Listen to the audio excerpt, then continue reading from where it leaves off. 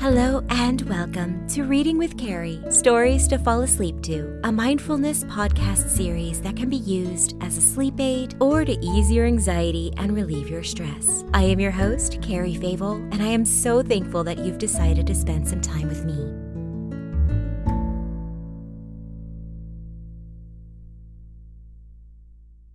Today's theme is one which I have a specific affinity for. It is the Chinese zodiac tiger, of which I am one. I am actually a fire tiger, if you care to look into that kind of stuff. As I said before, I don't really believe in horoscopes, but I love reading things and matching them and finding coincidences and things. And I really do think that the fire tiger description does depict me fairly well, both in the pros and the cons, so...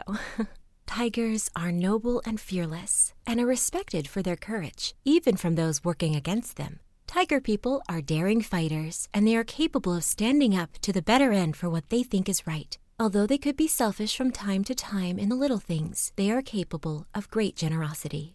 Again, our validation space comes from Dworak Peck.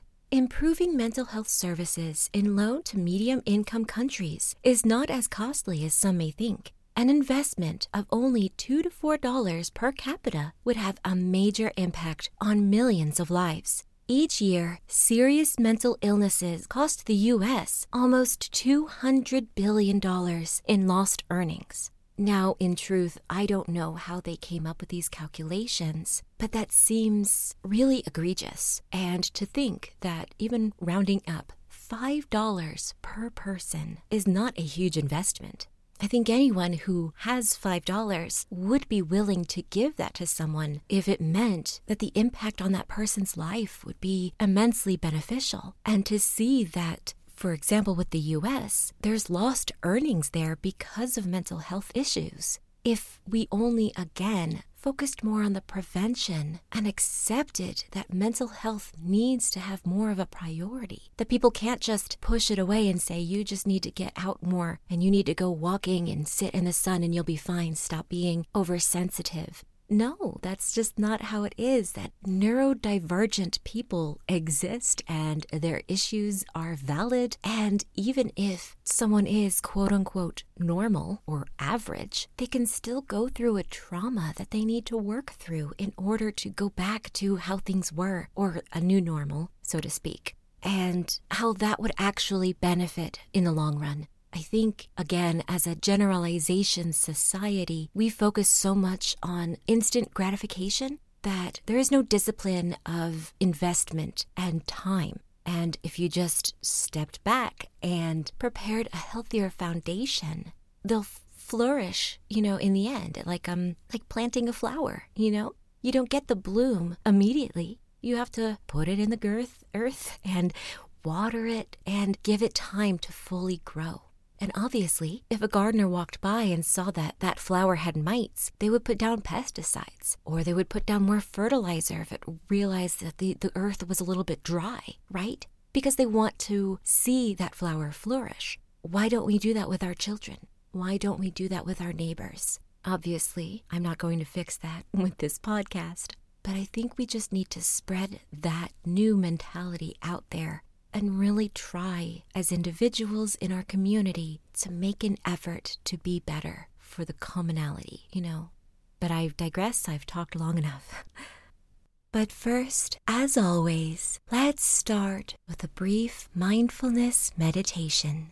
Close your eyes and take a posture that is relaxed, taking care to keep your back and neck in alignment. As you get situated, really notice your body, feeling the weight of your body on the chair, the bed, the floor, or wherever you may be in this moment. Notice the position of your feet and any sensations you can feel with them. Locate your legs and the blunt pressure on whatever seat you are on. Feel any sensations in your arms, and make sure your shoulders are soft. Where are your hands resting? What are they feeling? Acknowledge any tension that you feel in your muscles and allow your body to express itself, being present in the moment. Just be aware of the tension or whatever may be happening in your body. Simply note the communication with a simple thought of, I hear you, that's how it is right now. Bring your focus to your breath, but don't alter it in any way.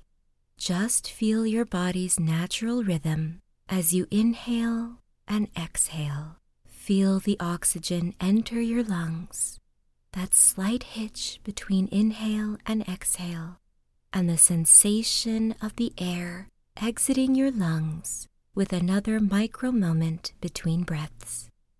Let's extend our awareness to our mind. What thoughts or feelings or perceptions are present right now? Again, we are just noting these thoughts and feelings in this moment. Don't try to push or shut down any sense of discomfort or unpleasant feelings, but don't dwell on them either. Simply validate them with a simple acknowledgement, such as, that's okay, that's how it is right now. Keeping the connection you have with your body, reach your hands above your head, stretching your arms. Tense up the muscles as you breathe in and hold them in place for just a moment. And now, as you release the breath, relax your muscles and place your arms back to where they were resting comfortably before. Let's repeat this once more. Raising your hands above your head, tense your muscles in your arms and shoulders as you breathe in and hold the position as you hold your breath for just a short count of 4. Then release your breath as you release your muscles and rest your arms back to where they were.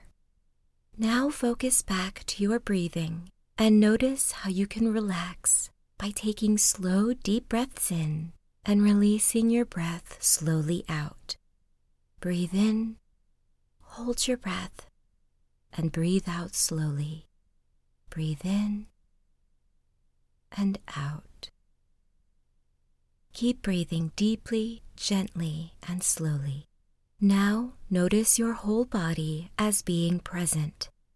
Be aware of every part at once, as best you can, as you continue to softly and deeply breathe in and out.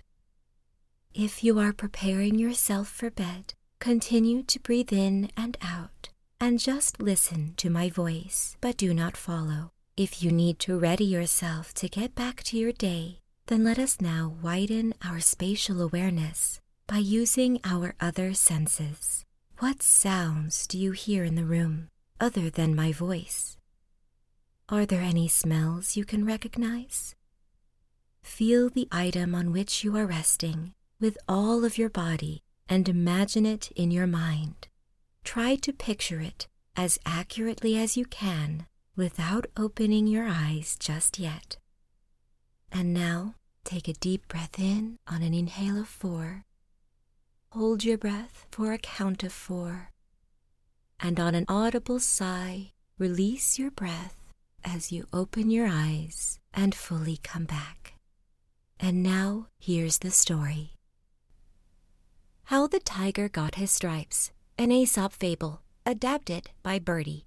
A long time ago, when animals still had the power of speech, a white stripeless tiger crept to the edge of the jungle and looked out at the paddy fields where the rice grew. He saw a man sitting under a banana tree eating his lunch. Not far away stood a buffalo who was also taking a rest from his work plowing the fields. The great beast swished his tail to swipe away the flies. The tiger crept forward on his belly, using his powerful arms to pull himself through the grass, and when he was just behind the buffalo, he whispered, "Do not be afraid. I do not come to satisfy my hunger, but to seek your advice. Do tell me the answer to my question, for I am curious to know. I have been observing the puny little man who is your master. He has no strength, no sharp sense of smell. His hands are not strong and his teeth are not sharp. Yet he rules you and makes you work for him. You, on the other hand, are a magnificent beast of great and wonderful strength. You are 20 times his weight and size, and I know to my cost that you can put up a fair fight with the best of the beasts of the jungle.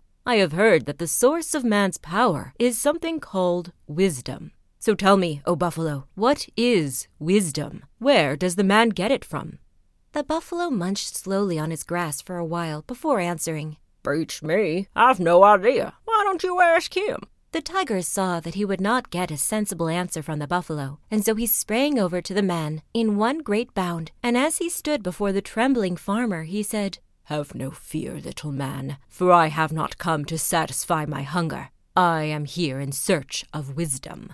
Do answer my question, please, for it perplexes me. What is this thing that men call wisdom? What does it look like? Where does it come from? Will you not share some of it with me?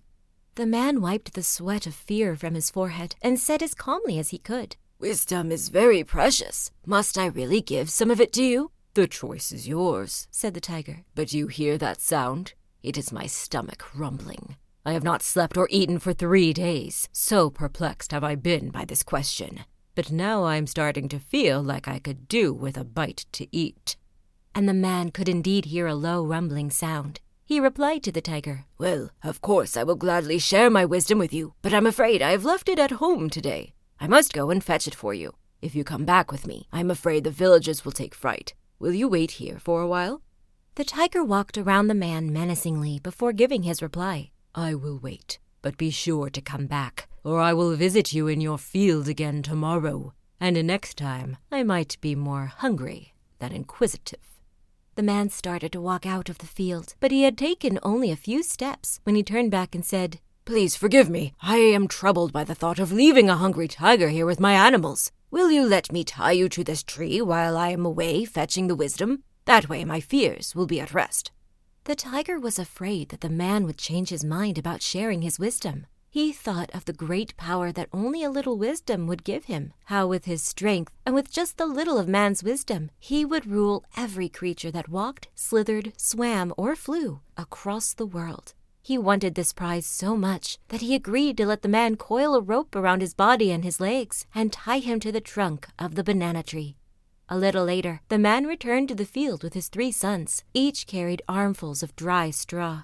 Here, I have kept my side of the bargain. I have brought you wisdom, said the man, and he and his sons laid the straw on the ground beneath the tiger. Then the man set a light to it. Bright orange flames leapt up and burned the tiger. He roared with pain until at last the fire seared through the ropes, and he sprang to freedom and bounded for the river, where he soothed his burnt fur in the cooling waters. In time, the wounds of the tiger healed, but forevermore his body bore orange stripes where the flames had burned him, and black ones where the ropes had bound him.